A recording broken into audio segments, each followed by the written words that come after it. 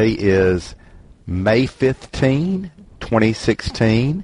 This is Worlds of Books, and we're discussing Gumption by Nick Offerman. It's got a much longer title, something like Relighting the Torch of Freedom, and something, and I'm doing a very poor job as a moderator, but I can't remember the rest of the name. But that's the book we're discussing today, where Mr. Offerman basically profiles, if you will, in many biographies. I think it's 20 or 21 different characters, some no longer living, some still living.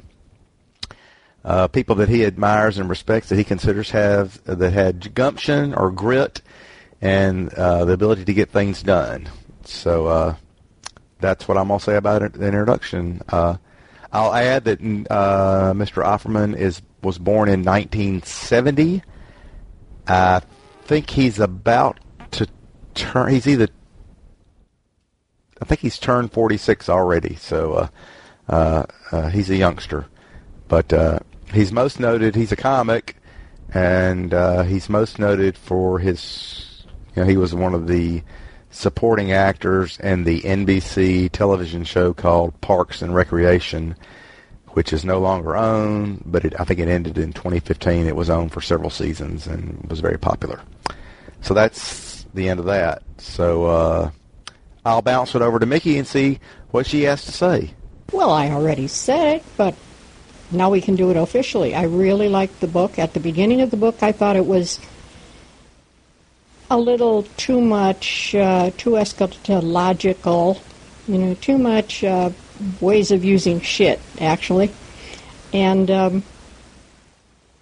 I thought, I'm not going to like this book at all. But I stuck with it, and it was an extremely good book on people some of them I never heard of. A couple of them bored me because I don't understand shipbuilding, for example.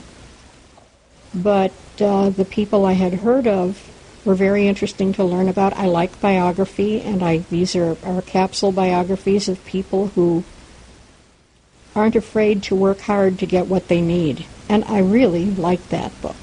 Yeah, I had a lot of respect for the people he portrayed as well, because for that very reason, I got the feeling these were people that would roll up their sleeves. They wouldn't sit there and talk crap to death. They would just roll up their sleeves and get about getting stuff done, which I've got a lot of respect for folks that do that, because we can talk stuff to death. And I tell you what I really liked about him. I thought his vocabulary level was excellent, and for the handful of people or more that I recommended this book to, I told them, I said, look, if you have a dictionary nearby and look up all the words he uses to make sure you understand the meaning, I guarantee you your vocabulary is gonna expand by a fairly high factor, because he's got a very good vocabulary. And even though he can get down in the dirt and use some gutter language and stuff, I think he's trying to be humorous when he does that. But you're right, he tended to get hung up a couple of spots. But I still found myself laughing quite a bit with his humor and his language, and like I said, I consider myself somewhat of a wordsmith too. So I loved listening to his verbiage and the terms he used. As did I. I really did. I did not find any words that I needed to look up. But then your field was math, and mine was my minor was English, and I've been a word person, and I've been a really what's the word, fanatic on it, perhaps. But it was well written. It was very entertaining. Had me giggling a lot. Here I'm sitting in my room all on my own, giggling. Mm-hmm. No, it was very good. It, as I said, I'd like to have him here at my table, and, over some coffee and exchange views and just get a more up-to-date feeling on how he's I agree with, I would say 98% of his politics. He's pretty much where I am. That probably is not something some people would agree on, but hey, the world is set on differences. The United States is made out of differences, and we have to know both sides in order to come up with logical conclusions. Exactly, and I think I'm like you. I'd probably agree with at least 98% of his politics as well. And the thing I liked about him is I think he struck me as the sort of person that even if you disagreed with him, he would give you a fair listening to and would discuss intelligently with you any differences you might have. And I have a lot of respect for folks that do that, because people just tend to shout and yell at each other too much nowadays, especially with some of our one of our particular Republican candidates comes to mind. But I appreciated that. I started liking Nick Offerman because I tend to watch. Well, I used to watch Conan fairly regularly. I'm not watching it quite as much as I used to, but he obviously likes Conan O'Brien because that was one of the people he picked and portrayed. And I first saw him as doing a guest appearance on Conan one time, and it was so funny because Offerman's is a woodworker, and they were coming on.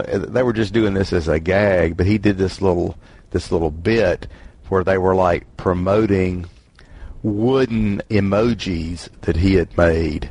So he had like these blocks of wood that had like a smiley face, and one of them was a pile of poop, I think. So it was like 3 or 4 of these things, and apparently folks really started writing in asking how they could get them, and ordering these wooden emojis that he made, and they ended up contracting out and making them, and making a bunch of making some money for some kind of charitable organization. I thought that's pretty cool, and I thought that was pretty funny. So I followed him. He's made a couple of appearances.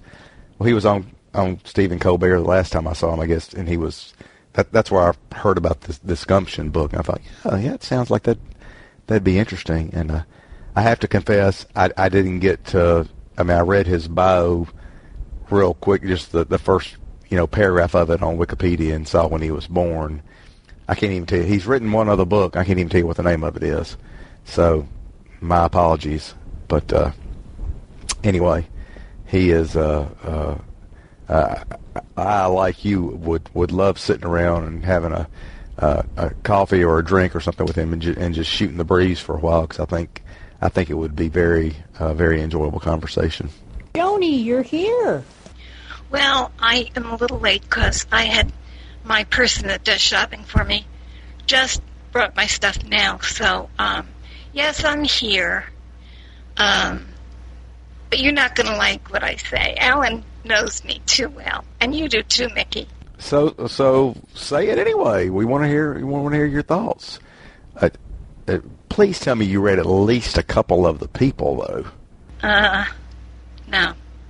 I started reading George Washington. It was okay. I don't want to appear as if I think I know it all about any of these people. And I could have learned from this book, I'm sure. But I just wasn't in the mood for it. I looked at the contents. I didn't know half the people. And this just was not my kind of book. Sorry, folks.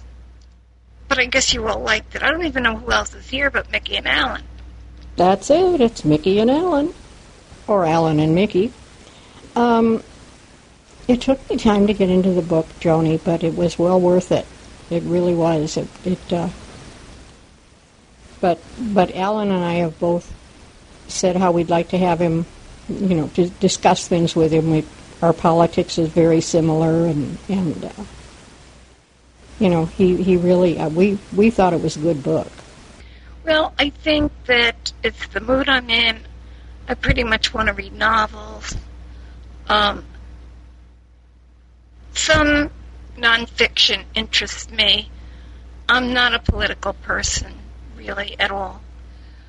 Only sometimes, if a book strikes my fancy. Now, I see that Bookshare has the book about Rosemary Kennedy, and that she's always fascinated me, because nobody ever let us know about Rosemary. She was extremely hidden, not talked about.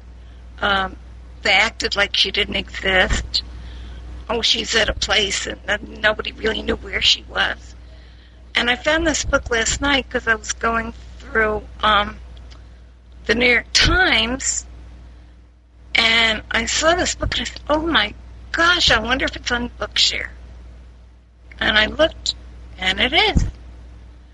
So I downloaded it, and I put it on a thumb drive, and I can't find it. So I don't know if it didn't download correctly or what, but that I'm very anxious to read.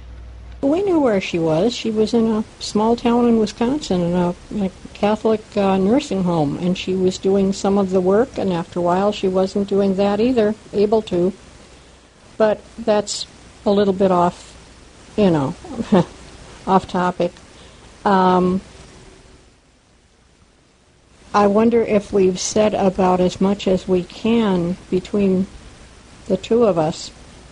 Yeah, I mean, we can talk about just about whatever y'all want to, because I don't know what else to say. Like I said, I'm still going to try to find a list of the. I wanted to at least say who my favorite person was. He did in his various profiles, and it's been over a month since I read the thing, and I couldn't come up with the list. So I remember enjoying the one about Theodore Roosevelt, which I thought was interesting. And there were others I enjoyed too, but darned. Some of them were, some people he spent considerably more time on than others that he kind of did a quick brush stroke of, but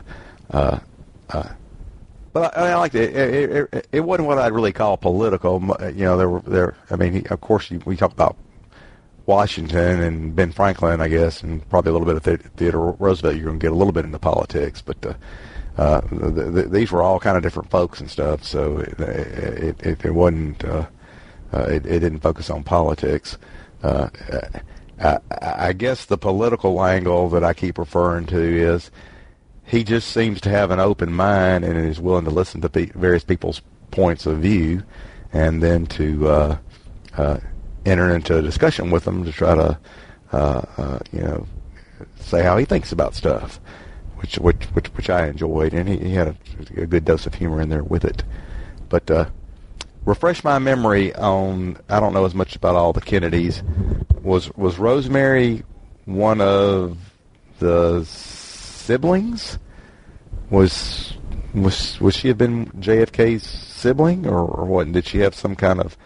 I guess she had some kind of maybe disability or something, or enlighten me.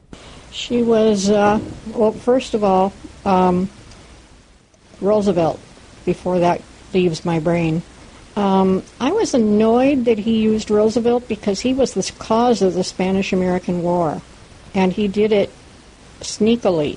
He waited until his supervisor was out of town, away, and then he reported falsely. And I like the fact that he was gung-ho, let's do it and all that stuff, but you don't do it at the price of other people. And he seemed very cavalier. Then Rosemary was, I think, the youngest of the Kennedys. She was slower than she should have been. She was very slow. Papa Kennedy took her to a hospital and had a lobotomy performed on her, which totally screwed her up. she made her much less able to do than she was. She was able to be slower than the kids, but not that much. But when why is his first name leaving me? But when he got hold of her, she was nearly a vegetable. She had a lot of coming back to do, and they couldn't keep her at home. And Rose would visit her secretly after she found out about it, and she was pissed. She had no idea that he was doing this to her daughter, and it almost caused a major scandal. It will be a good book, I think. Well, thank you for that, and thank you. I didn't know that about Theodore Roosevelt. My historical knowledge is not up to speed with yours, so I don't like that either, because that's not the way to get to do business or to run a country, for sure. But yeah, lobotomies. I'm wondering how that procedure was ever developed. I can't imagine much good's ever come of it. Yeah. You certainly never hear anything good of it the way it's portrayed in media and in literature. But okay, well, I really don't have anything else to say about the Offerman book, other than I really enjoyed reading it, and apparently I'm in a party of just a couple, though. So we're going to put you on the spot, Johnny, and ask you to recommend a book for next month, though. So maybe we can come up with one that more people are going to read and come and discuss. Oh, this does put me on the spot. Let me think. I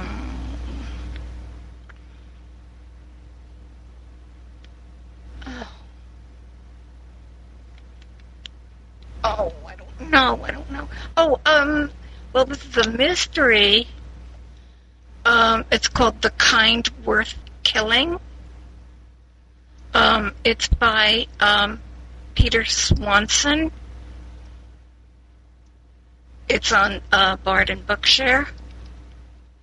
It is absolutely mind-boggling. It is so good.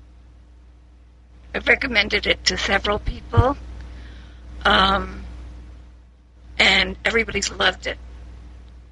And his last name, Swanson, is like that company that makes those TV dinners, I guess? SWANSLN. Yeah. I'm pretty sure it's on, well, I just loved it. It's his second book. I haven't read the first one.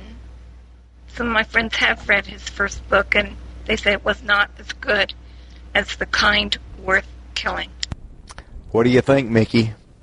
I mean, I know we talked about Boomerang, but I want to do something that we get some butts in the seats and some attendance and stuff. So, I mean, we read a lot of mysteries and stuff, but I know we all enjoy them. So, what do you think? Well, if that's what the public likes, that's what we should give the public, I guess. But I'm a little concerned in that we should be reading all types, and we just plain aren't. I wonder if, I'm saying, should we think about suspending for the summer because people are going to be busy, theoretically, or should we just keep plugging along? We have a quorum here. There are 3 of us. Well, I think we should at least continue for. I mean, we may want to take July off, I guess, since that's when the conventions are held. But I mean, the third Sunday in June is going to be fairly early, I think. So, I like that we go ahead and do this, because if nothing else, it makes me read something I might not have read otherwise, which I think is a good thing. So I'm perfectly happy to read The Kind Worth Killing by was it Peter Swanson? I know his last name was Swanson, but and Joni, do you know about how long it is? Is it long? I'll look it up here in a second, but chime in again with anything you know about the narrator and how long it is. No, I'm not sure. But it's a very quick read. It's a very quick read because you don't want to put it down. If I knew that I was going to be asked to read something, I would have figured out something better. But could also read but that's long. The book We Are Not Ourselves, which is 23 hours, but it also is a really, really worthwhile read. Again, that's a book that just, as far as I know it grabbed my interest and everyone else that read it. It just grabs you and you can't put it down. And that's by Matthew Thomas. Again, it concerns me that people just want fiction. And I found out, recommending biographies to people, that, for example, Bob didn't want to read Michael J. Fox because he didn't know who he was. And I said, welcome to the planet, is what I said, actually. But if people don't know him, they won't want to read it. And if they do know them, then they have, I've been reading a lot of nonfiction lately and finding I'm enjoying it. I'm reading a book now that I just finished it that told me, and this is true, this is not fiction, that Greenland has a division for elf searching. Before they build anything new, they have to check the grounds very thoroughly to find out if there are any elves under the ground. Now, I wouldn't have found that in a mystery. Have they come across any yet, I wonder? But, yeah, well, I mean, we're going to keep reading nonfiction. I think it's probably good to throw in a fiction every now and then. I don't want to be just exclusively nonfiction, but I'm like you. I'm learning a whole lot more by reading that stuff, and I think it's good to broaden your horizons and you learn about the actual world. I mean, you learn through reading novels too, but you learn about a lot of real stuff by reading nonfiction, which I think is good for you. But okay, well let's do The Kind Worth Killing, a novel. I don't know why NLS is tacking a novel at the end of all these titles now. Okay, yeah, we know they're novels. It's 80656. It's 9 hours, 31 minutes long. And, of course, I was sold when I saw that it's narrated by David Hartley Margolin. I really like him. So it's categorized as suspense fiction, which I think we probably could have figured out. So let's go ahead and do that one for June. And let me see if I can figure out when June is. Okay. It will be June 19th is the third Sunday.